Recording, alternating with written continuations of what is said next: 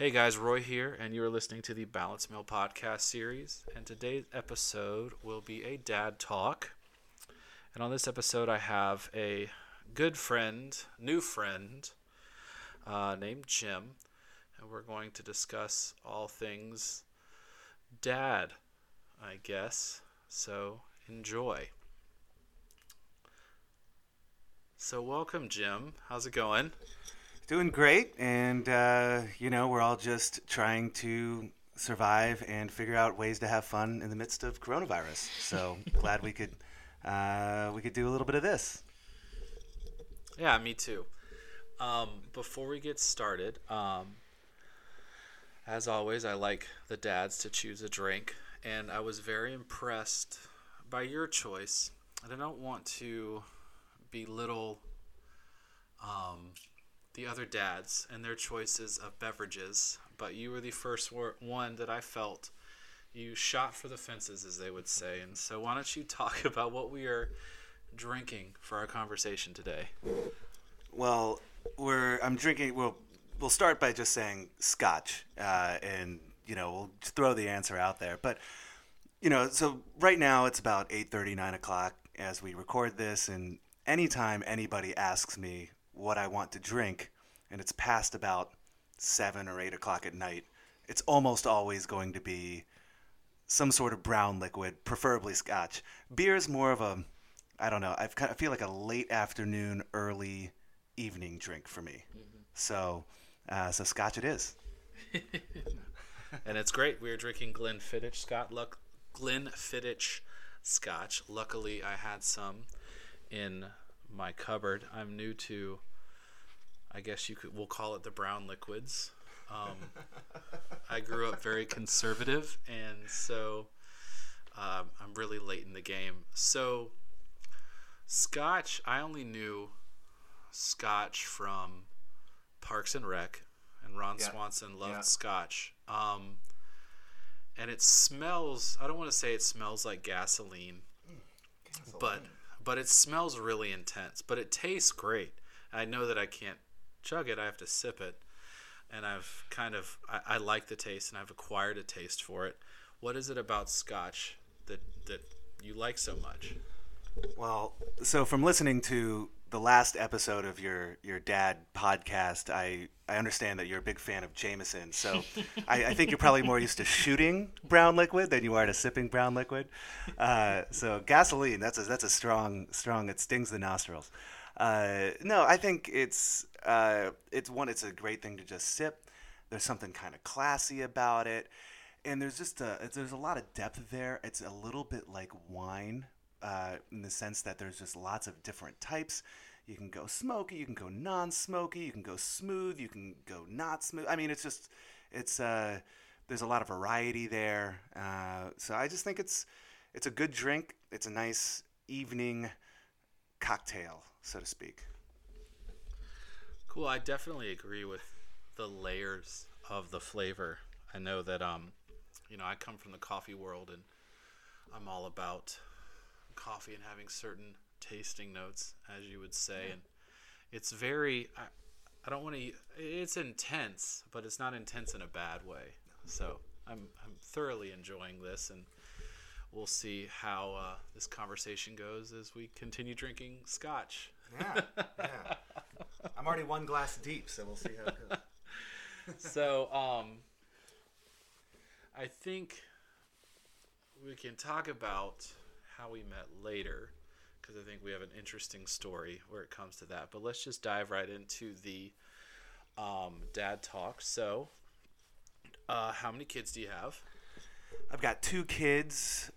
My daughter her name is Serena, and she is a little over 2 years old. And my little boy, Jay, who was born in last November, he is 5 months old, and they're great. They are insane, and we are all cooped up together right now during this time, which has been very interesting. It's an interesting opportunity to see them grow, but also it's been interesting to watch me pull my hair out as we've been dealing with a 2-year-old who is insane. But it's a lot of fun. They're great.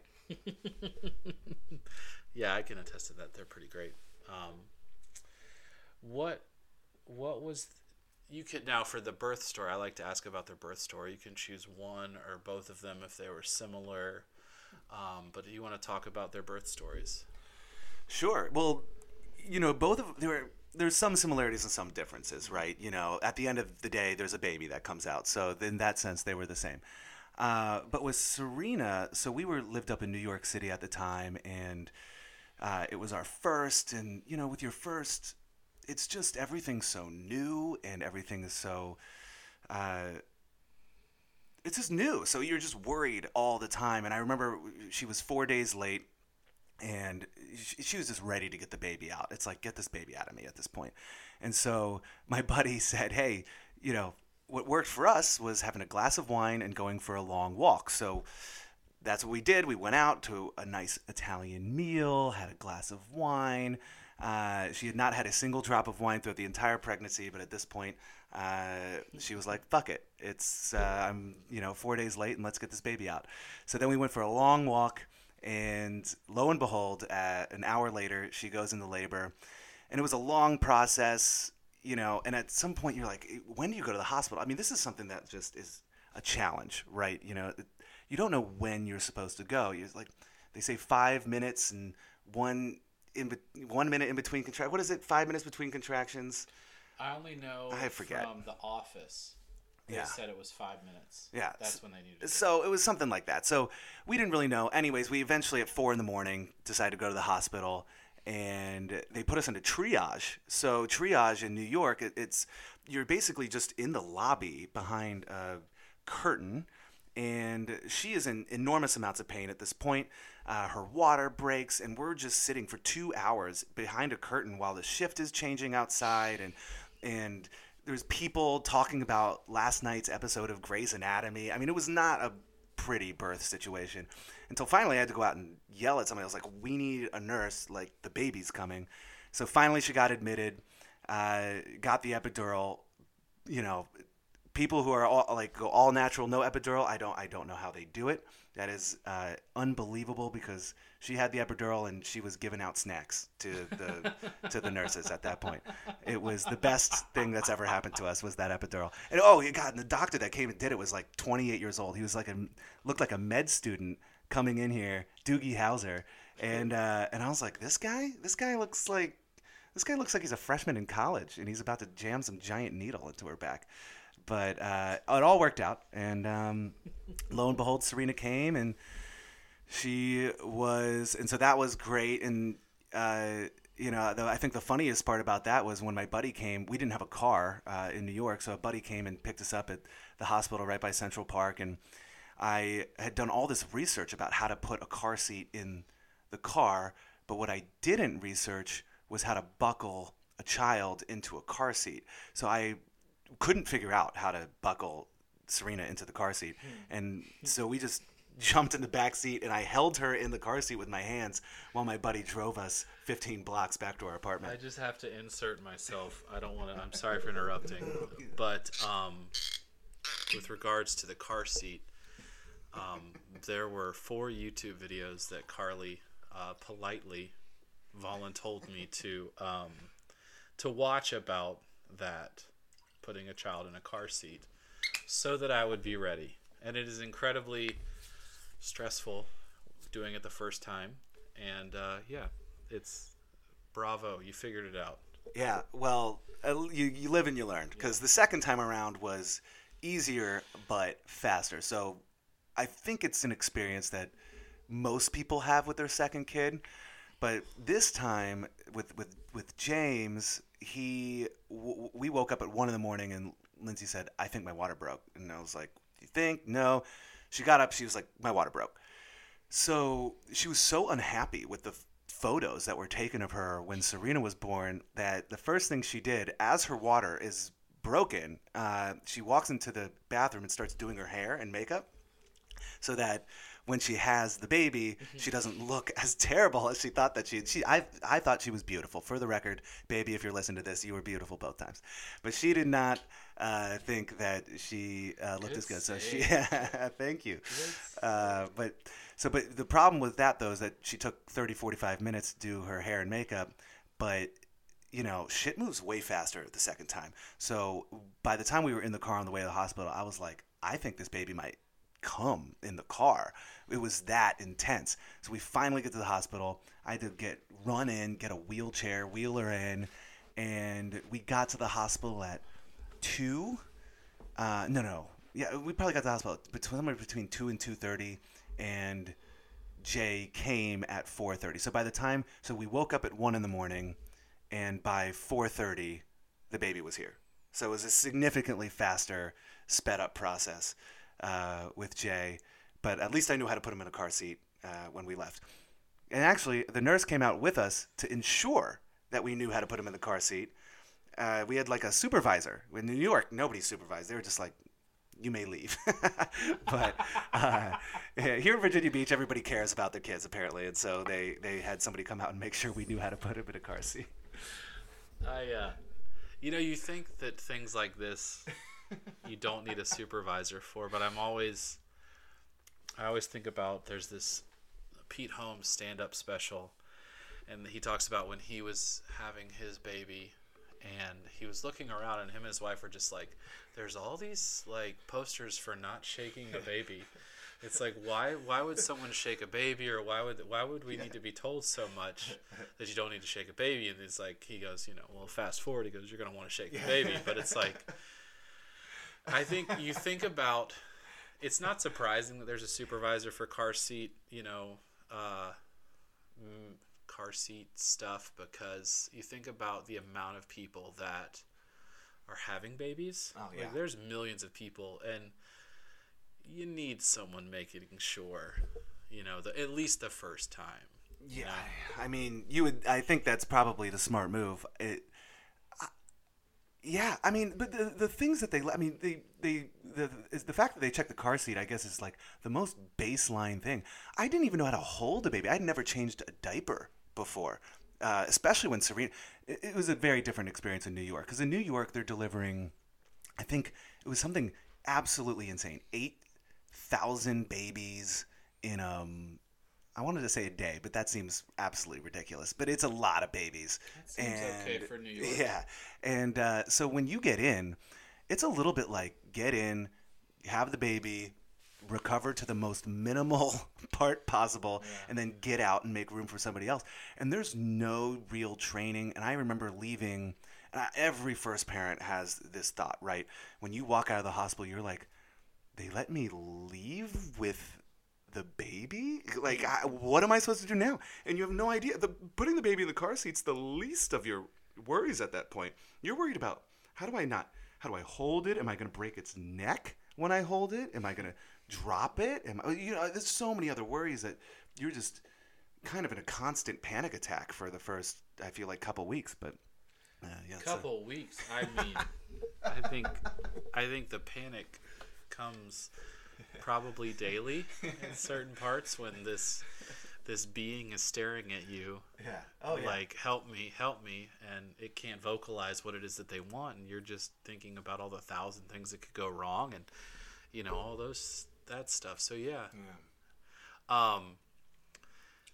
Is giving birth in New York City like it is in all the TV shows? Like, did you have to hail a cab, and there was some greasy guy that was like, "The better not have it in my car," stuff like that, like in every episode of How I Met Your Mother or Seinfeld or anything that has to do with New York? It was kind of like that, but we didn't do a yellow cab. We did an Uber. But the Uber that came up was just like a dilapidated, like fading paint blue van with like one of those side opening doors, and we got in, and you just see it on the Uber driver's face. He's like, fuck, it's a pregnant woman, obviously in pain, and this is gonna be my night. But it's 4 a.m. He actually ended up being very, very nice. There was the one small hiccup was at the end. We get to the hospital, and he's like, all right, have a good night. And Lindsay said, I can't get out of the car right now. She was in the middle of a massive contraction, and you could just see the look on the guy's face was just like, please don't have this baby in the van. And so it was an Uber driver, but to his credit, he did a wonderful job, got us there safely. I thought So speaking of leaving the hospital yellow cabs, this is me before we had our first kid. I asked the doctor, I was like, so can we walk home from the hospital? Do we need to have a car to bring us home from the hospital? And she looks at me like I'm insane because she's like, no, I guess theoretically, in theory, you could walk home from the hospital, but you're not going to want to walk home from the hospital. And I am very glad that we decided to arrange transportation home from the hospital because as a guy, you can, at least for me as a guy, I was totally clueless to how absolutely insane childbirth is. And so I was very grateful for my friend who came and picked us up, blasting Biggie and Tupac. And that was the first music Serena ever heard. Was I think it was 99% sure it was Biggie. Yes. It's really fun to hear hospital birth stories because it's very foreign to me because my child was born in our bedroom. So it's just it's wild to listen to these stories. Shout out to Uber. Yeah. Oh man. 100%. Yeah. I'm thinking about if I would have said, "Can we walk home?" with Carly, there would have been a lot of words to me. It's okay. We all, guys, our experience is so different. We just don't know the things that the women know. You don't know until you know. Yeah. So what do you think the hardest or the scariest thing was it about the birth? Either one. I mean, I think the hardest thing as the dad is how powerless you kind of feel during childbirth. This is her moment. The doctors are, well, especially in a hospital situation, the doctors are there, the nurses are there. You're just kind of a support figure, which is very, very important. So it's not that it's not important, but as a guy, a lot of times you want to feel like you can help your wife. She's in an enormous amount of pain, and honestly, I don't know about you, Roy, but I don't think I've ever seen Lindsay in the amount of pain that she was in. So that's like disturbing and kind of wrenching. If it's all good, so you're not like scared necessarily, but it is difficult to not be able to immediately do something to comfort that in the moment. Yeah, I think that I can totally attest to just the amount of pain and just how much it took for her to do. I mean, her legs shaking, just the I think it was for me watching her it was just a constant state of pain. Like there was for at least, I know for us, it was a good 48 hours of just, wow. And it wasn't like active labor, but just like going through contractions and just never being able to be comfortable. Mm-hmm. And for her to be able to like form sentences, and I think about your wife doing her hair, and it's just, when I fell and, busted out my knee, like I could barely talk. Yeah. And here it is, my wife, hour 26, and she's like, "I would like a glass of water, please. Can you get it for me?" Yeah. And I'm just like, what? It's just that simple thing of being able to form sentences is mind-blowing through all of the pain. So yeah, it's intense. Totally. And it's just I think but it didn't really get better for the second time. It was still just as jarring and challenging, and so you just want to be there, you want to support and do whatever you can. But I think that's probably for me was the hardest thing. I think we were very fortunate. We did not have massive complications on either end. There was like a cord wrapped around the throat for Jay kind of a thing, which was like a little bit of a scare, but then it was totally fine. So, I think, we have other friends, and I'm sure you've talked to other dads that have had, like, there's so many things that can go wrong. And I think that's a big worry you just are always worried. That's actually a big thing about parenting, is that you're just kind of worried all the time, and that starts, with childbirth. But those are some of the scariest, most challenging things. I mean, honestly, I feel like it's just ever since they've been born, I've been in a constant state of fear. Fear and worry that I'm going to do something wrong, Yeah. My friend, one of my best friends, he goes, so that feeling of fear that you have now, don't worry. It's never going to go away. Doesn't go away. And just wait. It's going to get worse as they get older. Because he has a kid in middle school now. I can totally identify with that feeling of powerlessness. Yes, we were at home, and yes, there was all these things. I had more. I don't know. There weren't as many people in the room, but I mean, honestly, it was the midwives, their assistant, and Carly, and there wasn't much I could do except just be there. Yeah. And I couldn't couldn't do the work for her. But being the man, it's like all you want to do is fix it, and it's nothing to be fixed. And it's incredibly intense to be in that and to let go of that idea of like, I have to save her, I sometimes wonder maybe if all of the male pent-up energy of providing is really just actually a way for us to try to make up for the fact that we couldn't do anything when our wife was going through the most physically traumatic experience of their life, and we could share no part in it, and so we spend the rest of our lives trying to make up for that fact. Maybe there's something there. I mean, there might be. I think is it Louis C.K. that said on my best day as a father, I'm only at 25% of my life, or something like that. And it's, it's not like, I don't know. It's just different for them, and it's different for us. And I don't know. I mean, it's hard for me to look at a woman and not think that they are strong after seeing a child come out of your wife and seeing what it took for them to do it. I mean, it's a level of strength that we will never understand, and that's okay to say. Right. It really is okay to say, and I think that we have to recognize that. And yes, I will do all I can to in essence make up for what I couldn't. Yeah, that's right. That's right. And it's a wild thing, and just the powerlessness. I think, man. And she'll always say, I couldn't have done this without you. I couldn't have done this without you. And I think, I'm always like, thank you for saying that. But I was like, yeah, you probably could have done it. She's just trying to make you feel better. She could have done it without you.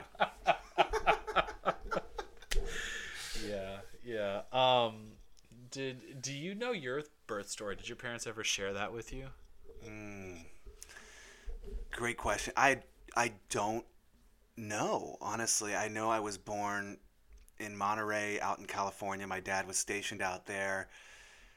But other than that, I don't know. I know my mom. Honestly, I have no idea. I have no idea. I don't think I've ever learned my exact birth story. The only infant story I know is that my mom I never learned how to take a bottle.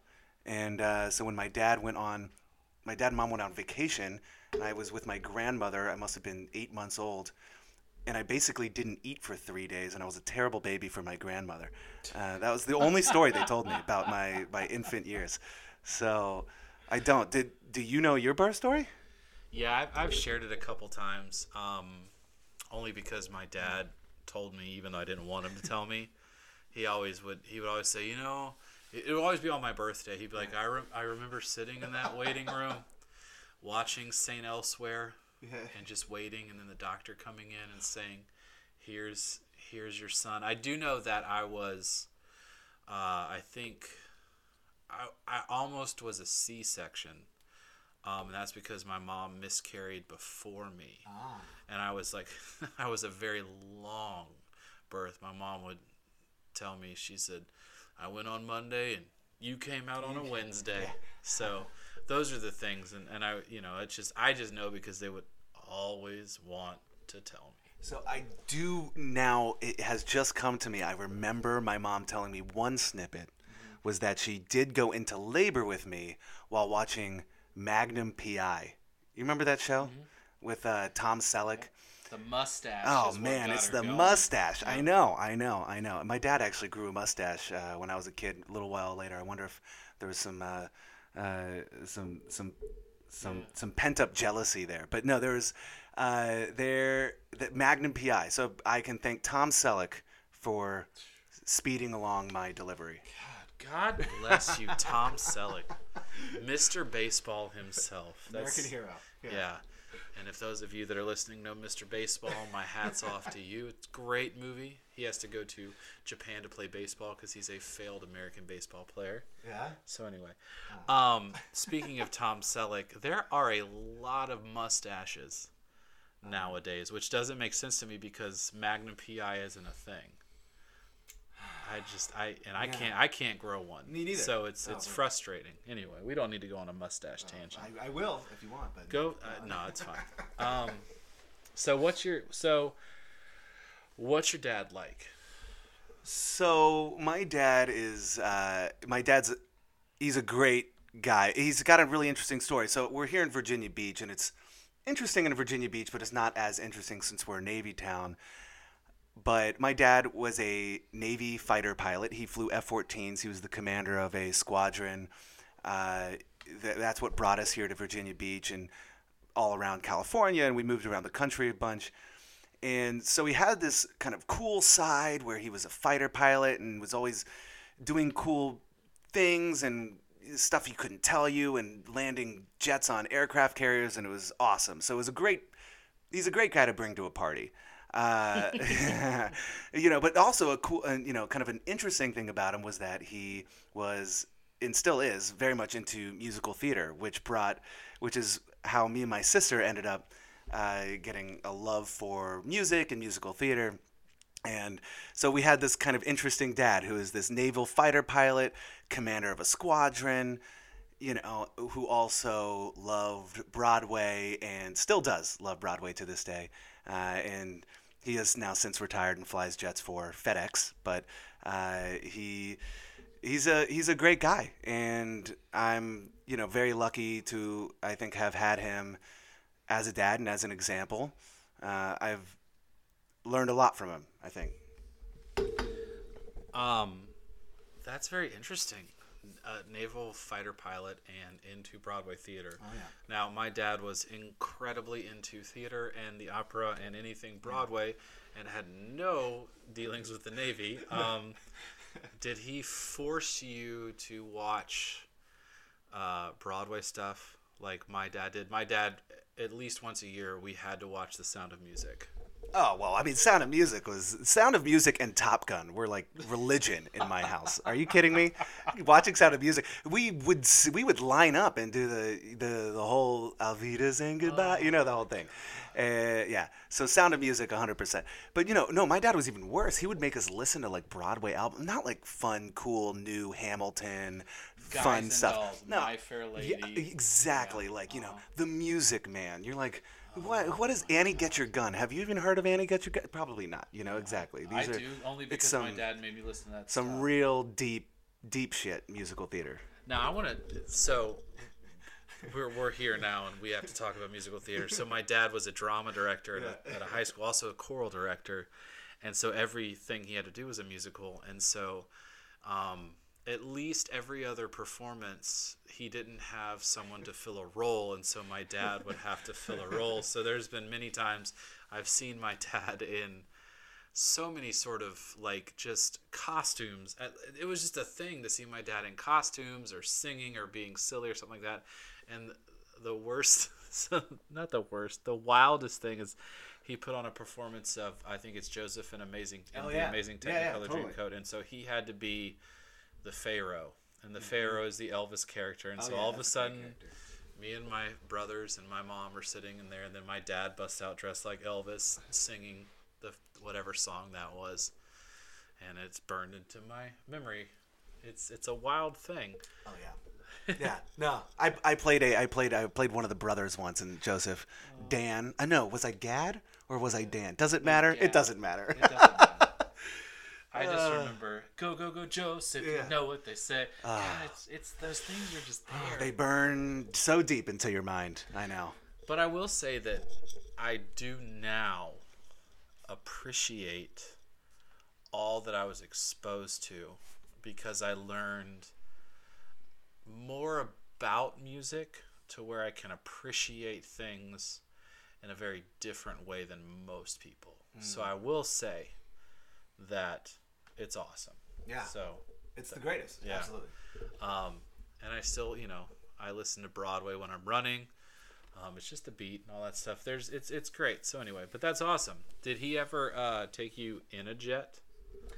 Not in a, obviously not in a fighter jet, but he did take me up in prop planes a few times, and we would do the smaller plane type stuff where he'd be a pilot. My dad is actually a really interesting guy. I mean, he got his pilot's license at 15 years old when he was in Hawaii, I think. My grandfather was in the 60s, 70s, 60s, I think, was the commanding officer at Pearl Harbor. So this is, obviously post-World War II. My dad was out there, and he got his pilot's license at 15 before he got his driver's license. And, he did things like solo flights between Hawaiian Islands before he ever drove a car. So he's always been very, very comfortable behind the I was about to call it the joystick. I don't know. What do you fly an airplane with? It's not a wheel. It's a stick. I don't know if it's called a joystick. God, Dad, if you're listening to this, I apologize. I'm an embarrassment to you. I always have been. Did he? So I think, did he ever push like going into the Navy on you? Was that like a thing? No. So my dad never did. I'd like, actually, not even at all. I mean, and to be fair, it's probably because I wasn't smart enough. To go to the Naval Academy, you have to be kind of top of your game. I mean, it's a top school to get into. You got to have great grades. I graduated from high school, with maybe a 3.2, like nothing exciting enough to get you into the Naval Academy. So I think my dad was basically like, I'm going to spare you this disappointment, son. But no, it was, I never really faced any of that. And also my mom really, it's a tough life, for anybody listening to this or, who has friends in the Navy or who are in the Navy, you're gone for 6 months at a time. A lot of the times it is a rough life. And I know my mom really, it was a struggle, and it's like to have your spouse gone for, months at a time. And so I think, the Navy was never pushed on me. In fact, my parents were always very good at nurturing interests as they saw them, as opposed to trying to, kind of push in one way or the other. So, but I always say that I'm the black sheep of my family because my cousin, my grandfather, my uncle, my grandmother was one of the first women in the Navy. Oh yeah, so there's wedding photos of my grandfather and my grandmother. They were married both in uniform. It's really actually very, very special. So I always joked, I'm like, oh man, what a disappointment I am. I didn't end up going into the Navy. It's like the family business. And I was like, I'm gonna go off and go play around with comedians in New York for a while.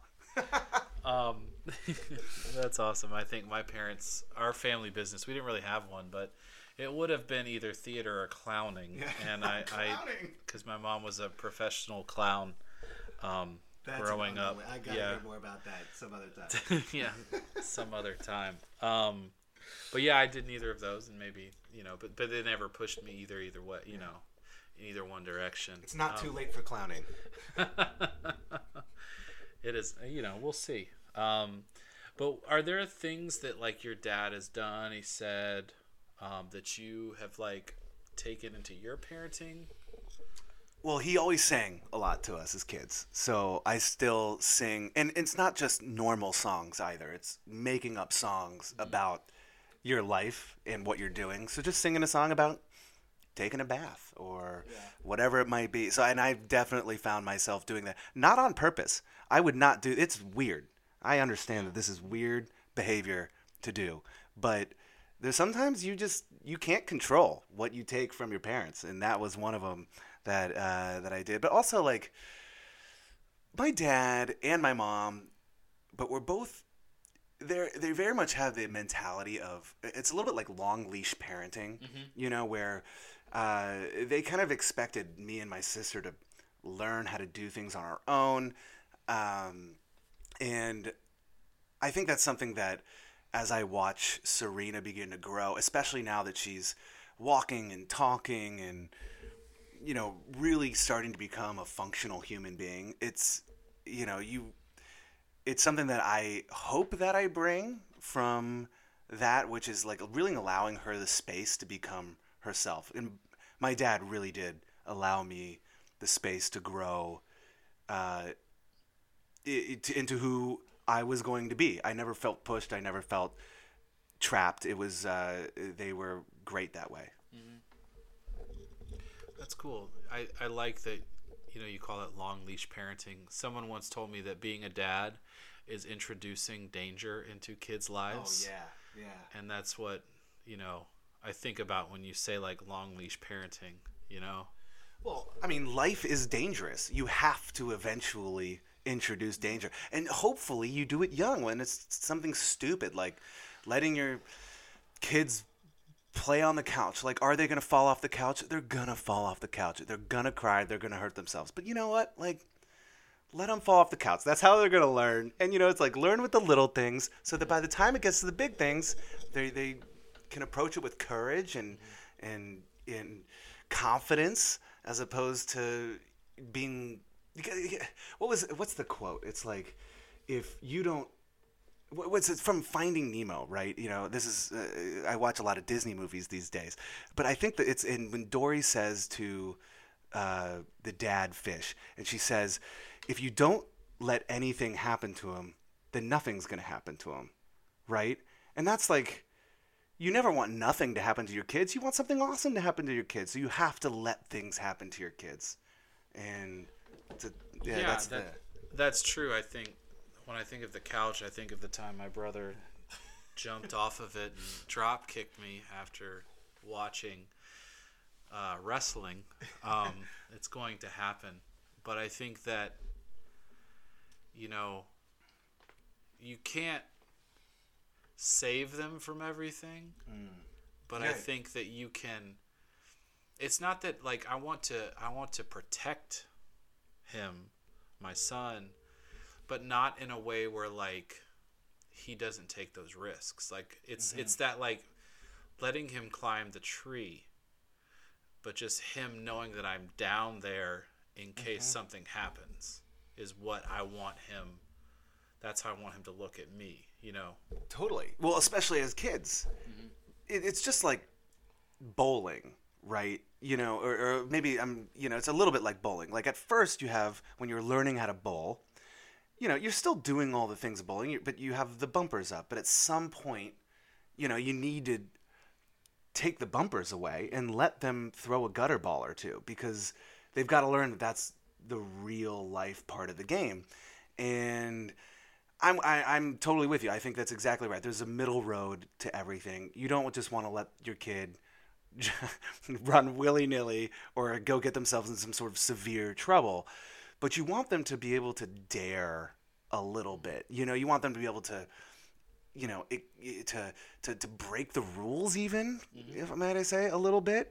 You know, just so that they can kind of learn what good rule breaking is and what bad rule breaking is, because there is a difference, and I think it's a tough line to walk as a parent, because every instinct you have is to protect and to, you know, you don't want anything bad to happen to them, but yeah, I've been, like I said, I think Finding Nemo is one of the greatest parenting lessons of all time, because it's just, you have to trust a little bit in your kid. You know, you have to realize that they're a human being too, and they they need to learn how to make their own decisions, and that's the most important thing. I think for me, one of the things that I hope that I am as a parent, as a dad, is that I raise kids that are able to make decisions for themselves and to approach the world with a stance of courage and confidence, and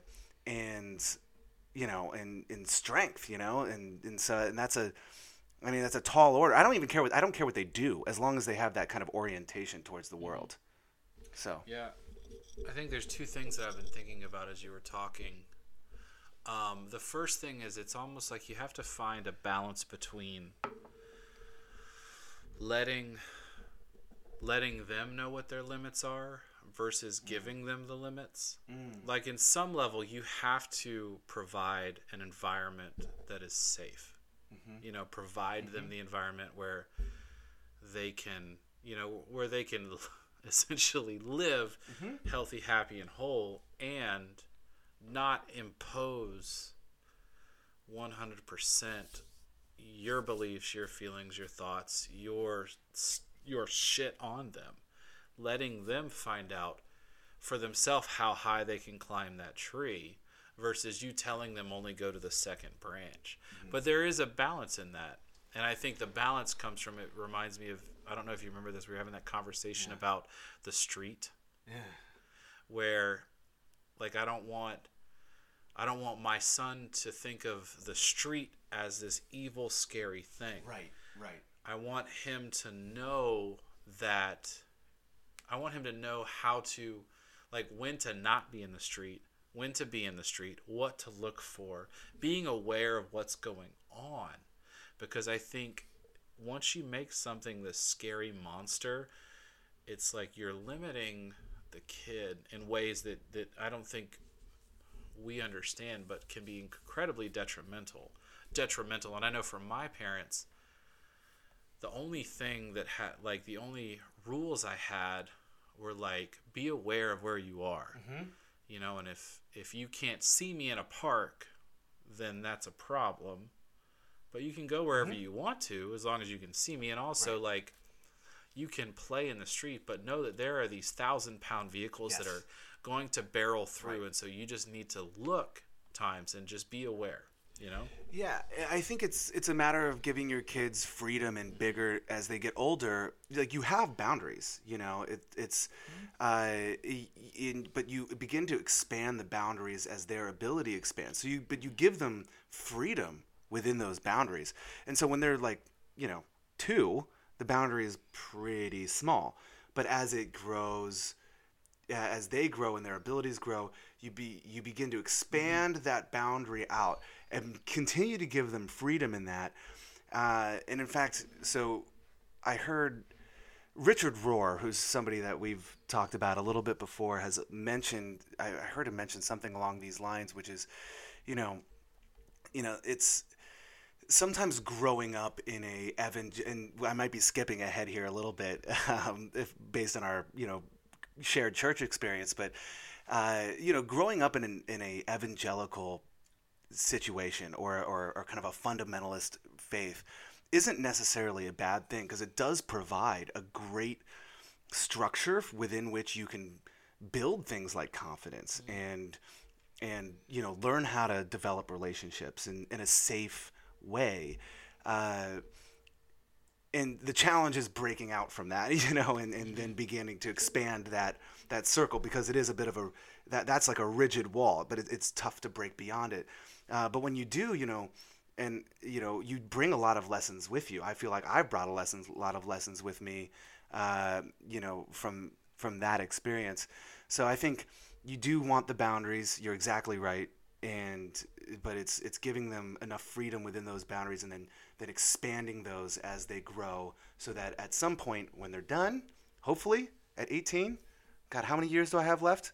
16 more? No. Jay's only 5 months, so I've got at least 18 to 25 more years.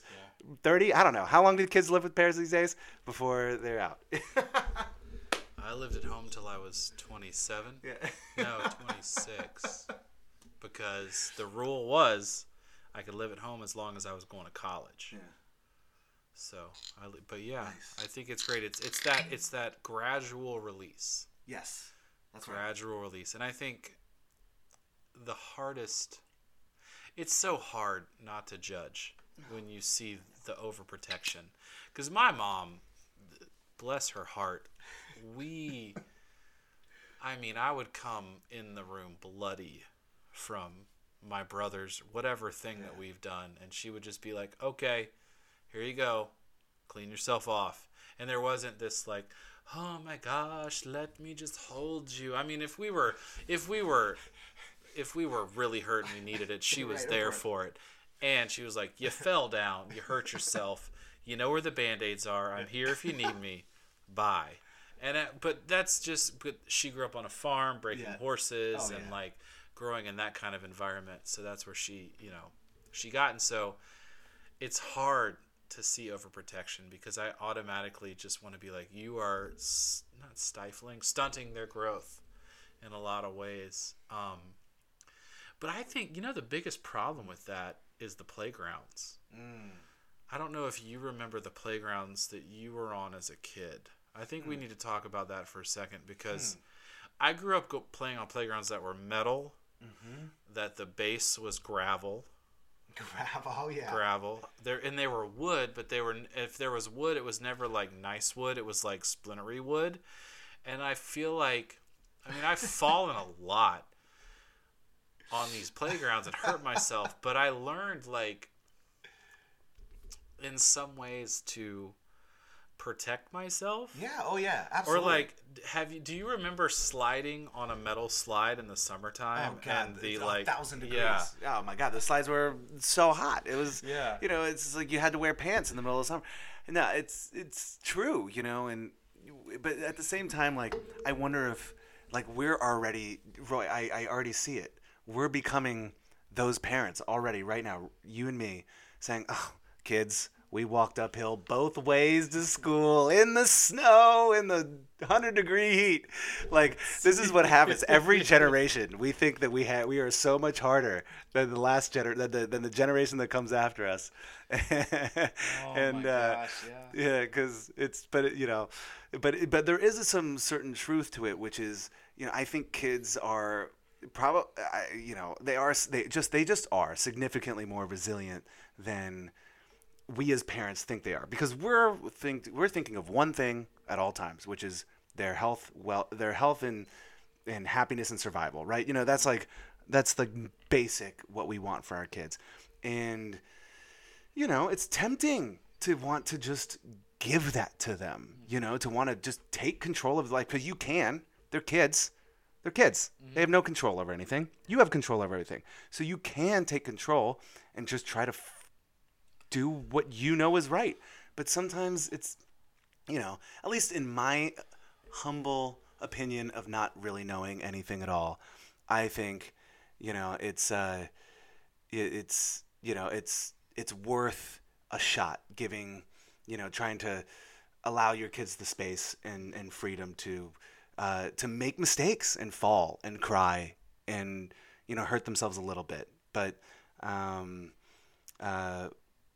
because in the long term, it helps them learn. I don't know.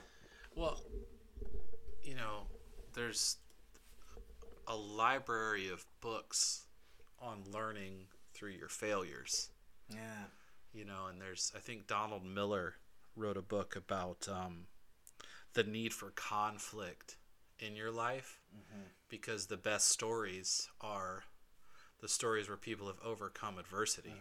Like, no one would read a book or watch a movie about a guy who wanted a car, and he went to a dealership and bought a car. Yeah, nobody cares. Nobody cares. But the best stories have conflict, and we need that in our life. And I think I learned protection from falling. Yeah. I learned from getting hurt. I learned from all of these things.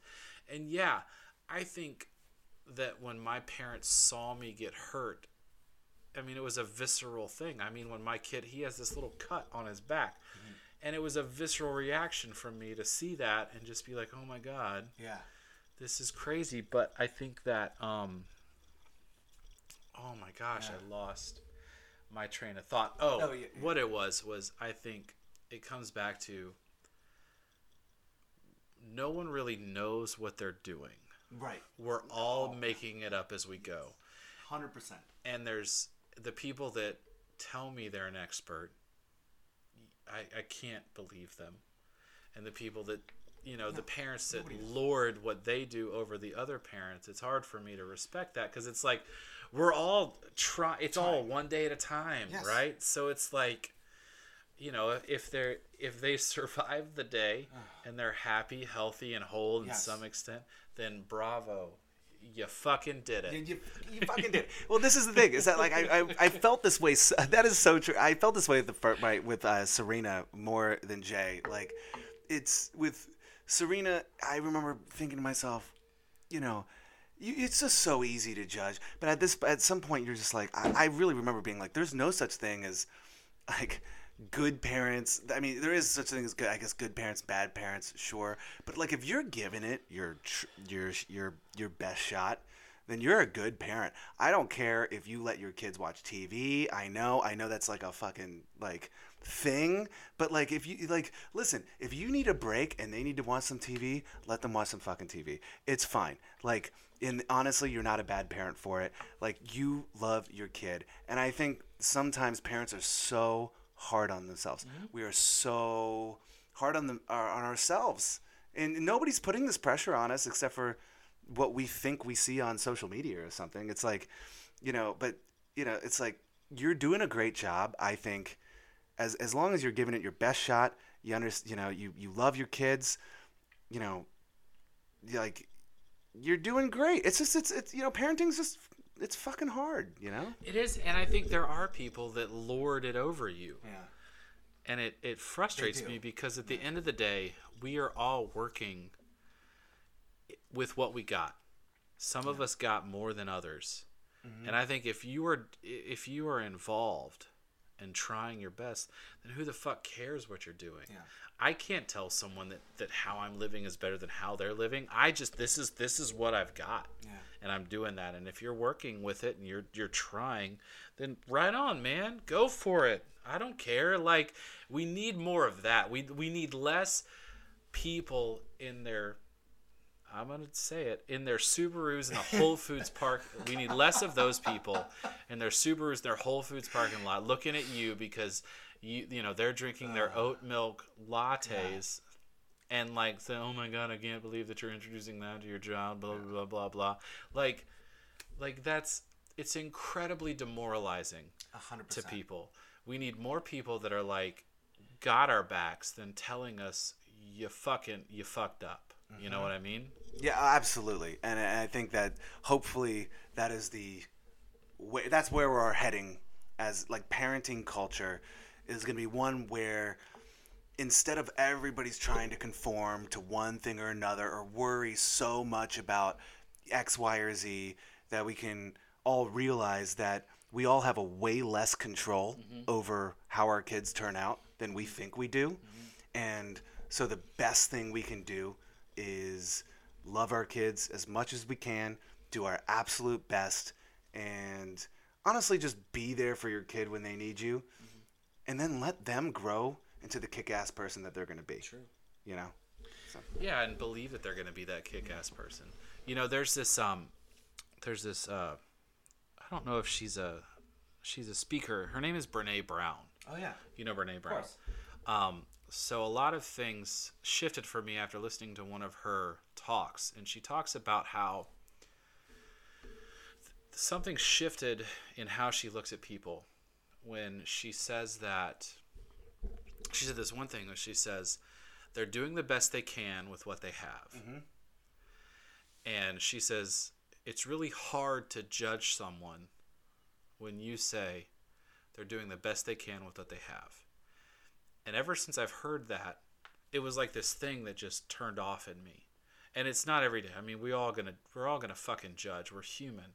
But like, if I can take the pause, every person is doing the best they can with what was given to them, no matter what it is. Some have been given more. Some have had the more opportunities. And I think if we can adopt that mindset, I mean, it'll change everything. And I think parents need to feel we're doing the best we can. Dads need to feel that we're doing the best we can with what we got.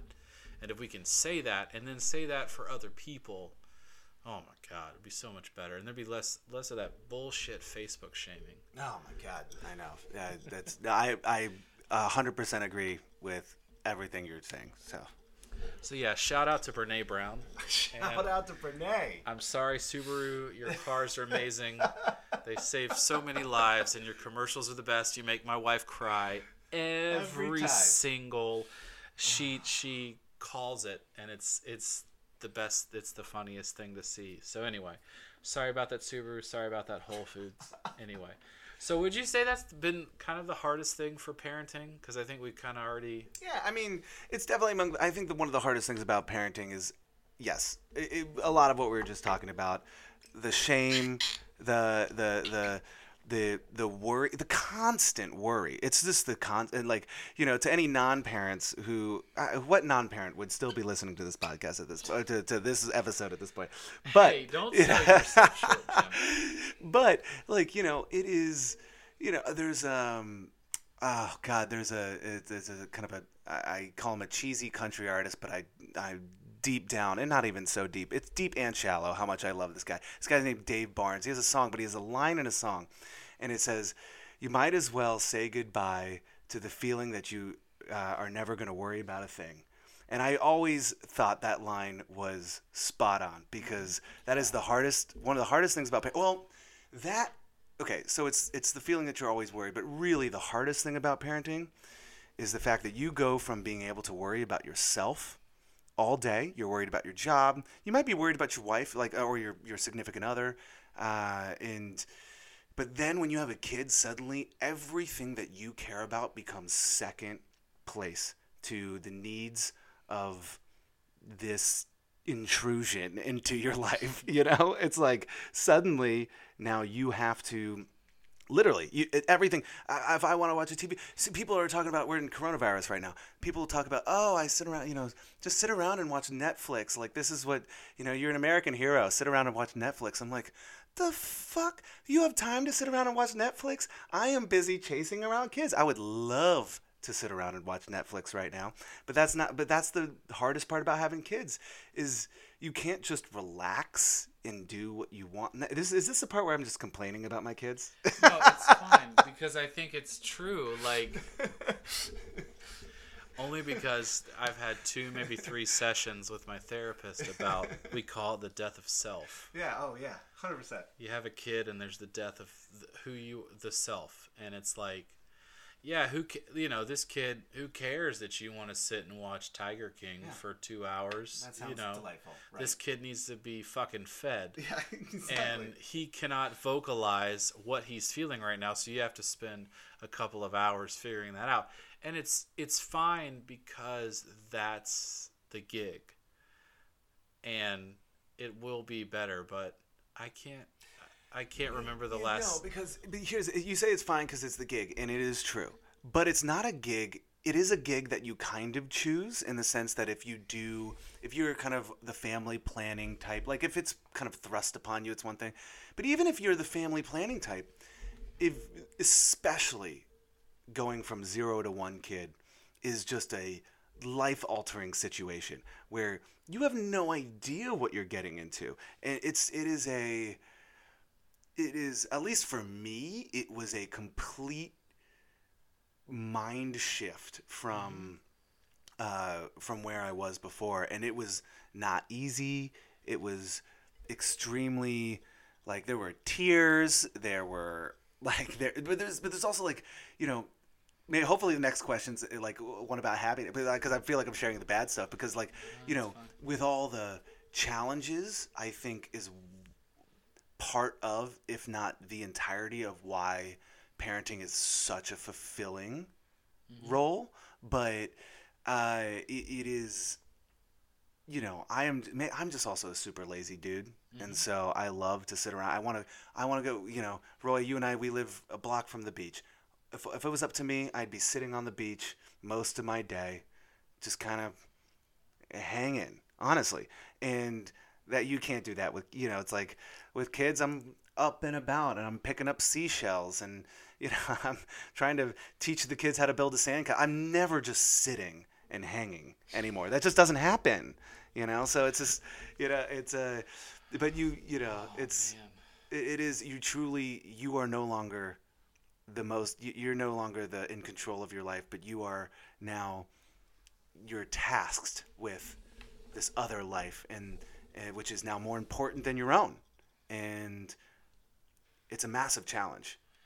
Yeah, and it's okay to talk about the challenges. It's okay to talk about that it's fucking hard. Yeah. And when I say that it's the gig, what I mean is this is what it's about. I think everything is incredibly difficult.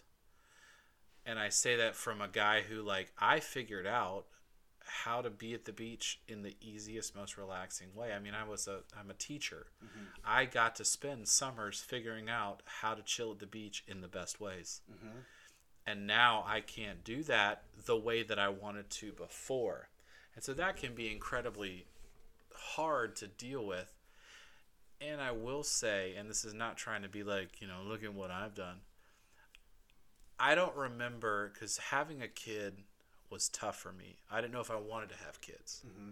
For at least a year and a half. It was a constant talk. Yeah. I don't remember why I didn't want to have a kid. I really don't. Once he showed up, it was wow. Okay. It doesn't erase the hard stuff. This morning, when the kid wouldn't nap for an hour, you're losing your mind. But then after he wakes up and he looks at you and smiles, and I know that's fucking cheesy. It is, but it's true. Oh my gosh, you're it just melts, and when he giggles at something you say, or the kid raises up because he wants you to hold him. Oh my God. Yeah. Fuck it. I'll because it's incredibly selfish to sit and I just want to watch TV for 8 hours a day. I literally have that conversation. I've probably told my wife this a couple times, but it's whenever I'm thinking about what I could be doing, it's never anything that's I don't know, I'm not curing cancer. Right. It's I would just want to be sitting, eating chips and watching TV. Right. And it's just totally. All right. It's not I'm missing out on something incredibly important. Yeah. No, I think it's you're just, but I think what we're the interesting part about giving yourself up for your kid is that you get this opportunity. Why, I sometimes think to myself, why, when they wake up and they smile and it's so, you're so excited to see their kids smile at you. And it's because you watch them grow from every moment from nothing when they're a baby, when they just come out, mm-hmm. and they have no consciousness. They can't see anything. And then you begin to watch them every single day learn a little bit more, where they can make eye contact, they can interact with you.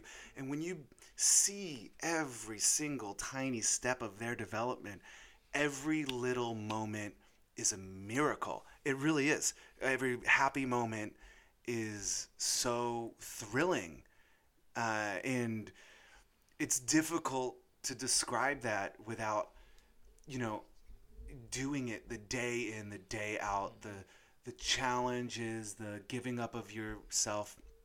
All of that feeds into why when your kid smiles at you or when your kid runs up and gives you a hug, those are kind of individual moments. But what makes you happy is the fact that you've watched them develop every single step of the way up until that moment. Mm-hmm. And it's just extremely gratifying as a parent to see them happy in that moment. So that's the ultimate gift of parenting, I think, is that you do give up everything about yourself, but you also gain,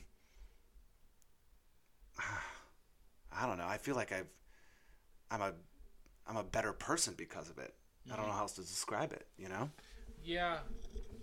And it's one of those things, and it used to really fucking annoy me when people would say this, but you don't know it until you're in it. Yeah, God, that is the worst. Why'd you even say it? I'm sorry, but it's but that's the truth. It's the truth. And it's hard to explain, and you just kind of have to trust that. But it's that, I think when it comes to like,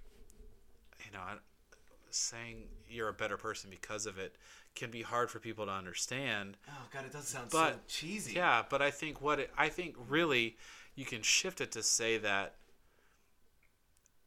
you get a deeper understanding of life that people who don't have kids,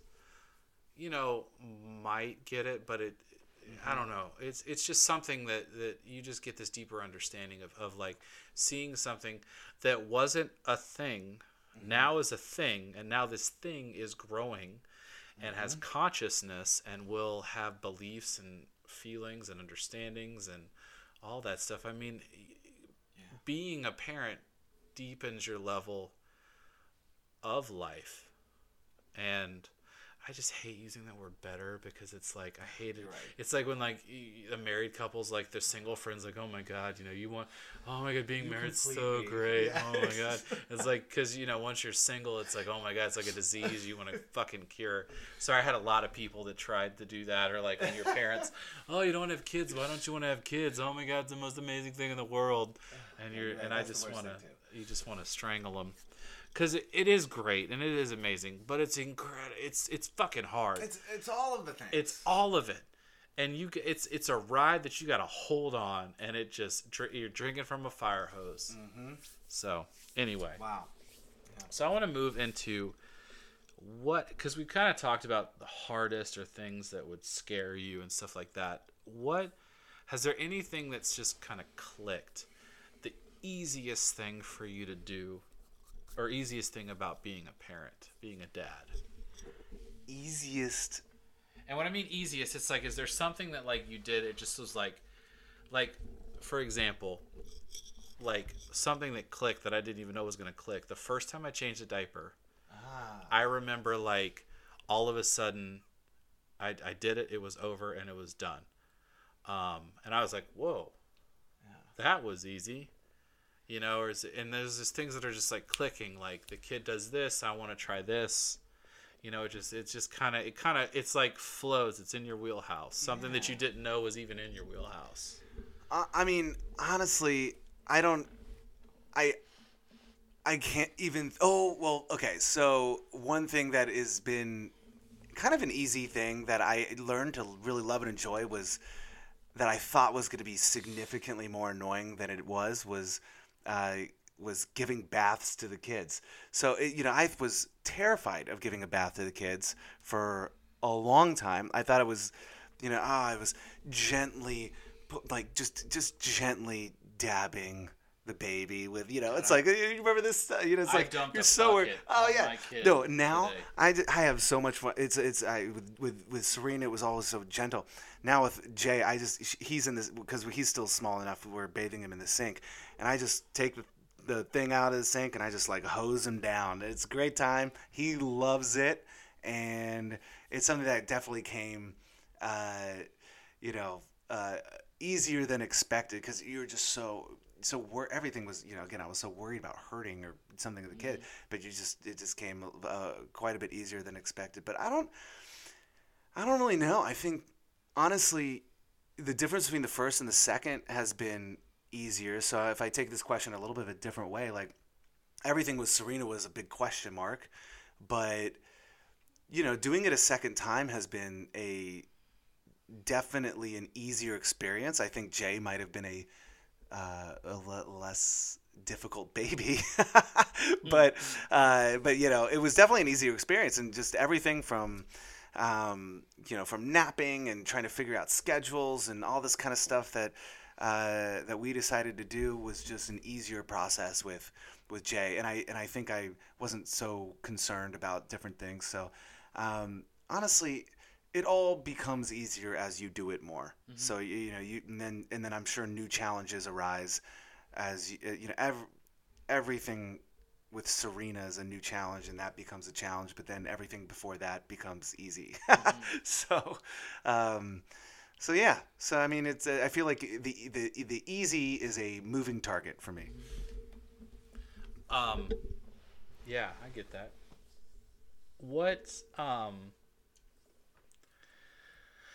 how do you view your role as a dad? And then, okay, well, no, let's just answer that. Yeah, I mean, so I think as a dad, I see my role mostly as like a steward, really, of their life. So, as somebody who is there to try to teach them what life is all about and how to orient themselves towards the world so that they can then go become a productive and successful member of society. So, it is it's like I don't really see the kids as mine. I see them as kind of more of like my charge, you know, and Nice. it's just it's an interesting. I mean, it's an interesting question. I think at the end of the day, like I know what I want for my kids. I don't know. I don't really care what they become. I don't really care, you know.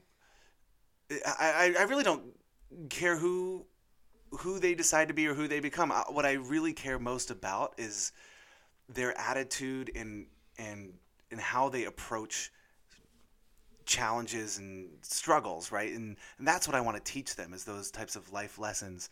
So I really do see myself as like a steward. You know, they're with me for somewhere between 18 and 30 years. Yeah. And, but at some point I want them to leave the nest and I want them to be able to fly. And so my role as a parent is to make sure that when that time comes, they are well equipped to enter the world and succeed. Wow. I like that. I like that answer. I think in a way you also kind of answered what fatherhood means to you.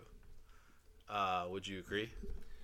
Yeah, I mean, that's, I guess how I view my role as a dad and what fatherhood means to me. I mean, it, I don't even know what, I actually don't even know how to answer that question. I think because I'm only a few years into fatherhood, and I feel like what fatherhood means to me is like if we redo this podcast in 30, 40 years from now, I'll be able to answer this question a lot better.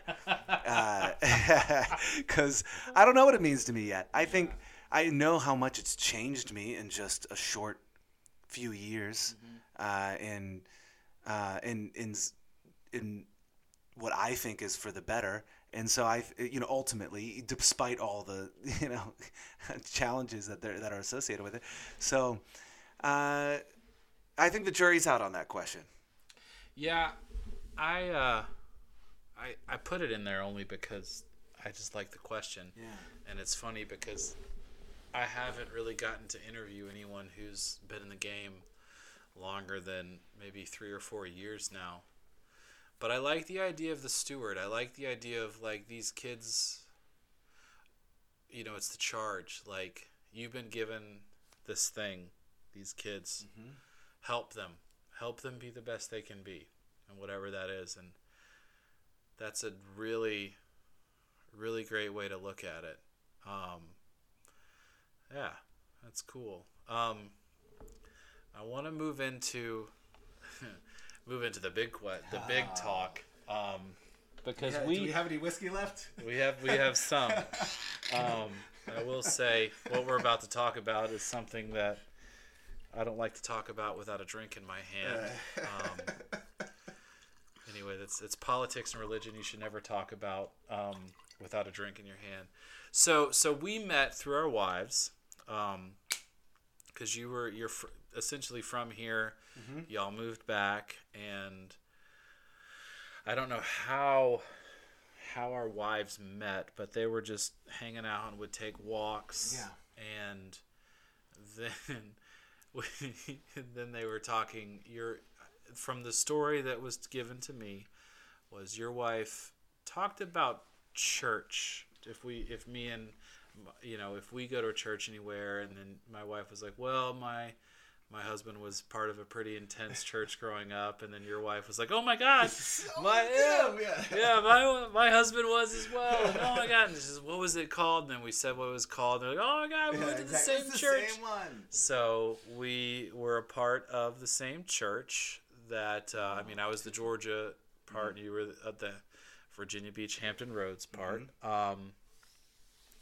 And I think that from our conversations, since we kind of had very similar upbringings, the only difference I'd say was you were part of the chosen group, and I might have not been the chosen group. So we were. Funny. Our church was was on Cult Watch, and there's been a couple of podcasts about our church. And so that's very interesting, and I'd like us to talk a little bit about that. But the first thing, because I haven't really gotten to ask someone this, but so was like let's talk about the word cult. Do you believe that it was a cult? That's a great question. I look back on it, and the way I see this is that it was, because I mean I'm probably the same way as you. It's like I look back, and I had so many wonderful relationships there that I sometimes think that when you label it a cult, you label it as kind of like an other, like these are people that are so different than you, or so scary or something. And honestly, that wasn't really my experience. Although there are certain aspects of the church, especially back when I was in it, that might have been, certainly coercive and that kind of a thing. But I actually kind of shy away from the term cult when we talk about the ICOC. Are we allowed to say the name of what we're talking about? I've heard a couple of people on podcasts mention it, and the goal was not to blast. Okay, the goal was to share experience. Yeah, we were part of the ICOC. That's fine. We can say that. I just don't want to say like names of people, because that's not what this is about. You know what I mean? And no, it totally makes sense. And I think that ultimately, I never really felt that it was full on cult. That said, were there, certain tendencies that were certainly very challenging, or that led to outcomes that were harmful to people? I think absolutely. And but I don't ascribe malice to the vast majority of the people that I had relationships with at the church. I do not ascribe malice to them. I think that they are, to this day, absolutely wonderful people. And I honestly wish them the best. I mean, I really do. And I think there's always going to be bad actors in some situations that can be damaging to people. And so I mean, it's a complicated question, but I would say that to the basic fundamental of your question, I generally try to shy away from calling it a cult, because I don't know if it went as far. Because when you think cult, you think of people that are like, oh, drink the Kool-Aid, and then you're gonna like go to, the planet above. It's like, it wasn't like that. It really wasn't. But there were. I don't know. It's complicated. Yeah, I think it is very complicated. Me and my brother talked about it after, because I think he listened to the podcast. That, I mean, it's a cult podcast, and our church was on it, and blah, whatever. But I think we called it, we were the Diet Coke of cults. There's cults, like all uppercase cults, and then there was this, our church was very controlling. I think that's safe to say. There were a lot of things that were controlled. But it wasn't, it wasn't the cults that you see on the documentaries and the TV and stuff like that, I do think that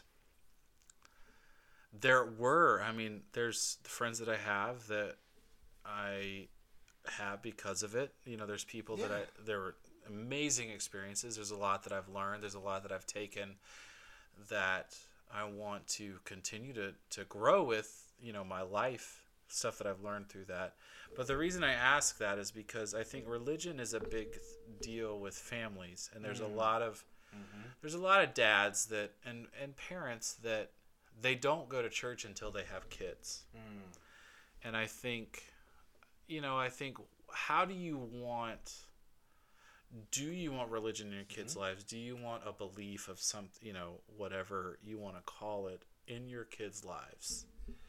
Yeah, I mean, the very short answer to that is yes, because I do still absolutely, to this day, feel that there is that Christianity, religion gets this really shitty rap, basically.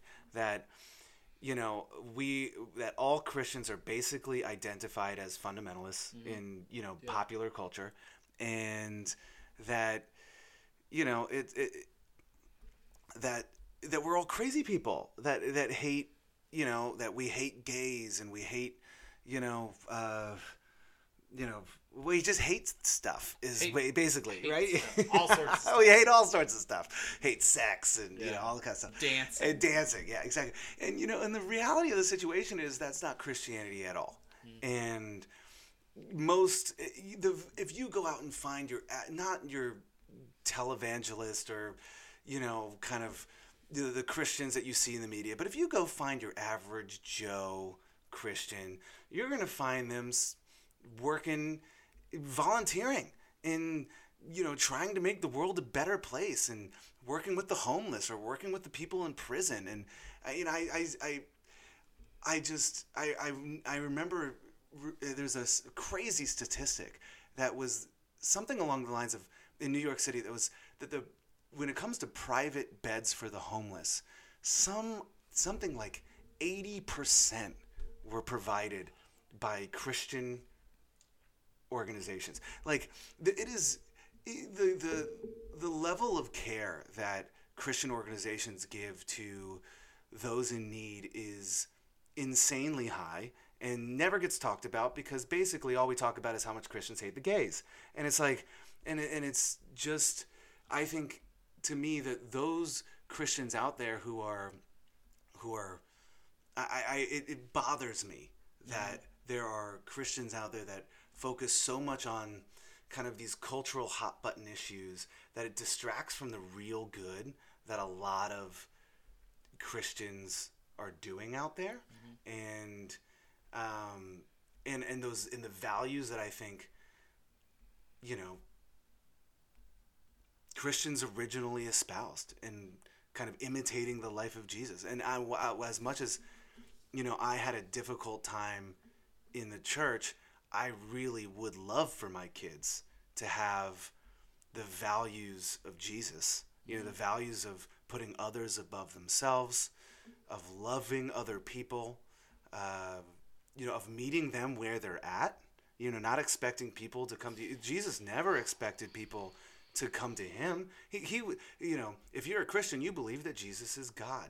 Jesus never once expected anybody to be God. He never expected people to come to his level. He always went to them, and met them at their level.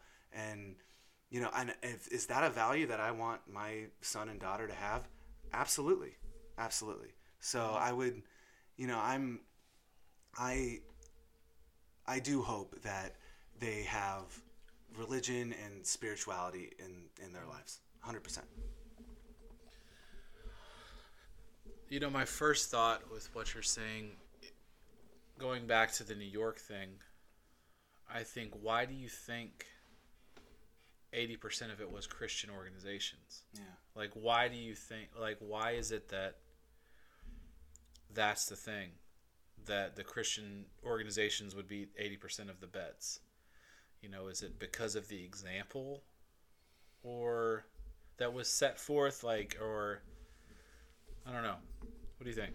Well, I think that, over time Christianity has kind of institutionalized, right? So there is you look at the Catholic Church, for example, and, the Catholic Church, there's good things and bad things about being an institution, right? Being an institution means kind of like the heart might fall away a little bit, and by fall away, I mean, sorry, that's a loaded term, but the heart might not be in it as much. You know what I'm saying? But there is benefits to institutions as well.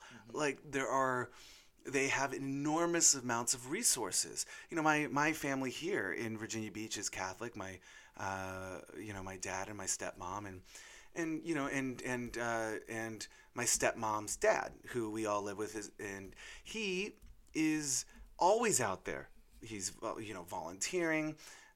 He is, their Catholic church right up the street is always. That's basically when they're not at Sundays, they're doing stuff for the needy. And yes, is that institutionalized? Yes. Is that a bad thing? No, I think that's a great thing, and I think that's a great lesson that we can all take. Yeah, I think that I do agree with you on a lot of it. With just the idea that, there was I mean, my experience was a lot, and there's a lot of negative stuff. But the things that are still with me that I still want to, like, I don't know, water and let grow is that idea that, like, the idea of giving, the idea of, like, there's someone out there that needs more than you need, and that help. And I think it was the example that was set forth, and, there's lessons in Jesus' life and stuff like that I hope to, expose him to. I think, religion is, when you're a part of something that is so intense and so controlling, you're kind of like, I find myself being like very, like, like, do I really want to do this? But there's this, I don't know, there's thinking that there's more out there, and the idea that we're not all just a bunch of things that just happen to come together randomly. Like, there's too much that I've seen that I have the faith that there's more behind the scenes, is something that I hope that I can instill in him, or at least show him.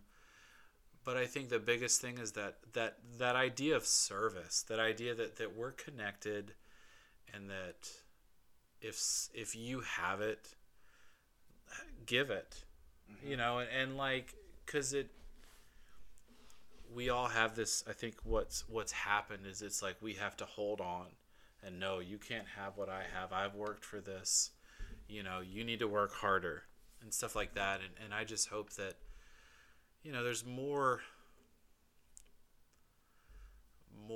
I don't know what I'm trying to say. Maybe it's that more of like the understanding that no, if you have it and you can give it, then freely give, that kind of thing. So I still hold on to that, and I hope that I can instill that in him. Yeah. So. No, I think these are, like, that's exactly right. And these are, it's about thinking about the values that you want your kids to grow up with. And even though you and I, that the church experience that we grew up in was, it just wasn't right at a certain point for me. I needed to leave, and it was a challenging departure, as many folks who grew up in our kind of church denomination have experienced. And yet there are that's what you're like, just like what you're saying. There's a lot of these values that I really do hope that my kids can learn, and if I can try to figure out a middle ground, it's like because I'm all about moderation. I think my whole motto in my life is everything in moderation including moderation. You know, it's like I would call it balance only because my podcast has the balance. Balance, sorry, yeah. You know. Balance. That's a great balance is perfect. Balance is But the title. Yeah, exactly. So like, do I want my kid to grow up in the exact same way I did? Absolutely not. No, I don't want them that. But I would love them to have a understanding of the divine, right? You know, an understanding of what's bigger than themselves, that like 100%, because it's a way of looking at the world that helps you realize that you're not the center of everything. I think that's what I've always taken from religion the most, is that I'm not the center of the universe. And because your natural tendency is to think that you're the center of the universe and that everything you want should happen. and you know, and that's just the way it should be. You're a little dictator in your own little universe. And the best part about religion, and it's certainly what Christianity teaches, if not always practices, but I think most other religions also as well, is the fact that you're not the center of the universe, and that, in fact, you're the hero of your own story, but guess what? Everybody else is also the hero of their own story, and you're just a sidekick in their story. And when you begin to realize, I mean, this is the most important lesson I've always thought anybody could ever learn, is that nobody's thinking about you as much as you think that they're thinking about you. You know, it's like, you know, we spend so much of our lives worrying so much about what people think about us, and you know, and you know, and what we want, and all this kind of stuff. And when you begin to realize that everybody else is just thinking about themselves as well, like, it's kind of a freedom that comes with this. And that's always what I kind of learned from, you know, from my experience with that's the greatest thing I kind of feel like I took from my experience with religion, was this idea that, you know, that at the end of the day, service is the most important thing, because you know, you're not nearly as important as you think you are, and nobody else thinks you're that important. And so shed all of that nonsense that you're thinking about yourself, and get rid of it, and then just, you know, focus on, it's like a reality TV show. It's like when the camera's focused on you and all you can see is you, but then you just stop pointing the camera at yourself and you turn around and you start pointing it outwards. Like, just start noticing the world around you and doing whatever little tiny part. You don't need to be the president of the United States or whatever. You just need to do your little tiny part in your small community to make a little bit of difference. And that's the most important thing you can ever do. And I feel like that's what all religions, well, I don't want to go down that road, but that's certainly what I know. That was what was revolutionary about Jesus, was because he said, it doesn't matter how unimportant you are, you matter. And that was a revolutionary concept at the time. Yeah. So I realized, one, what I was trying to say. Yeah. 3 glasses of scotch. I know. It's tough you. At this point. So, meeting people where they're at. Yeah. I think a lot of times we try to, what can you give me? Yeah. What can I get from you? But when I think of meeting people where they're at, it's like, no matter what you are, it's who you are, and you're a person, and I want to, you know, love you for who you are. I think finding the freedom, you talked about freedom in that, and that's a beautiful thing. Just the freedom of, like, however it is that you want to experience, whatever it is, the God, spirit, whatever, the freedom to find that. And, oh my gosh, I just lost it was the last thing you said. Oh my gosh. This is when it's a good time to end it. What was it was a very valid point. But anyway, we're just going to move forward. It's okay. I think that the last thing that I want is to have a religion that lords over me or my family or my son. Yeah. And so it's like, if I can introduce it as this freeing thing. Yes. then, you know, that's what I want. And I just figured out what you said. I got it. Yes. We got it. It's the idea that you matter. Yes. Yes. And I think that what's happened in the last few years is that you're special. And I think you matter is different than you're special. And I think that's the thing. I think that I want him to know that he matters. But not that he's special, because everyone thinks they're special, but not everyone is special. Nobody's special. But everyone matters, and everyone's worthy of, yes, whatever they want. Does that make sense? 100%. Yeah. I mean, that's a very good distinction between you matter and you're special. Because you're special, what you're special means is that you matter more than other people. Yes. And that's a dangerous philosophy. Mm-hmm. I think, and that's not one that any religious teacher, I think, would ever agree with. I think because no one person matters more than another. But that doesn't mean that you don't matter. And that you're not important, because you are important. And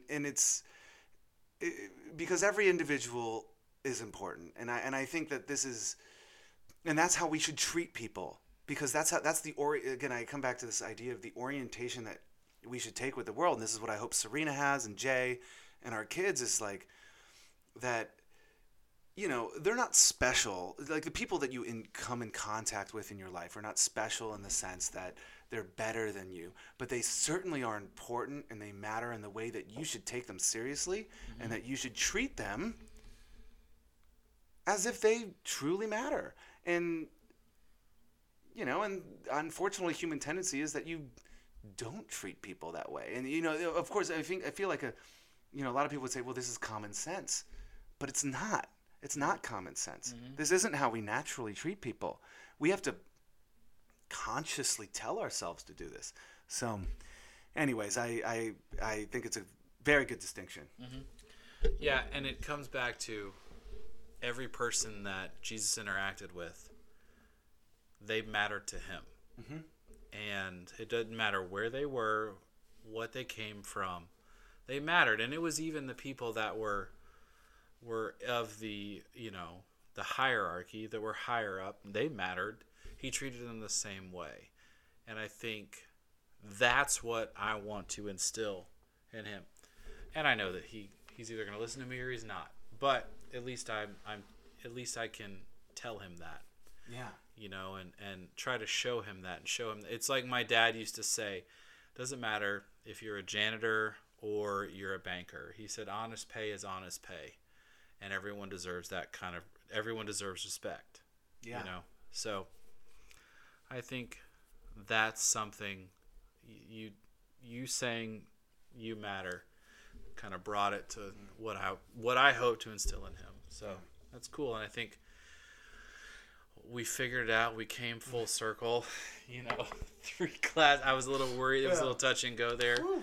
We're an hour and 40 minutes into this. Wow. And I think, but I think it's good. And I think that, we've hit some good issues right there. So do you have any, I think we're at a good place to kind of wrap this up. Absolutely. Do you have any last words or anything like that? No, I mean, no last words per se. Just really excited to be here, and really happy you brought me on. And this is a great time. I am going to drink a lot of water after all this whiskey we've consumed. But this is an awesome time, and so thanks so much for having me on. And I do thank you for coming on. It is something that I do understand, the gravity of you letting me share your story with whoever is going to listen to it. So thank you for coming on. And as always, be excellent to each other, and I will catch you next time.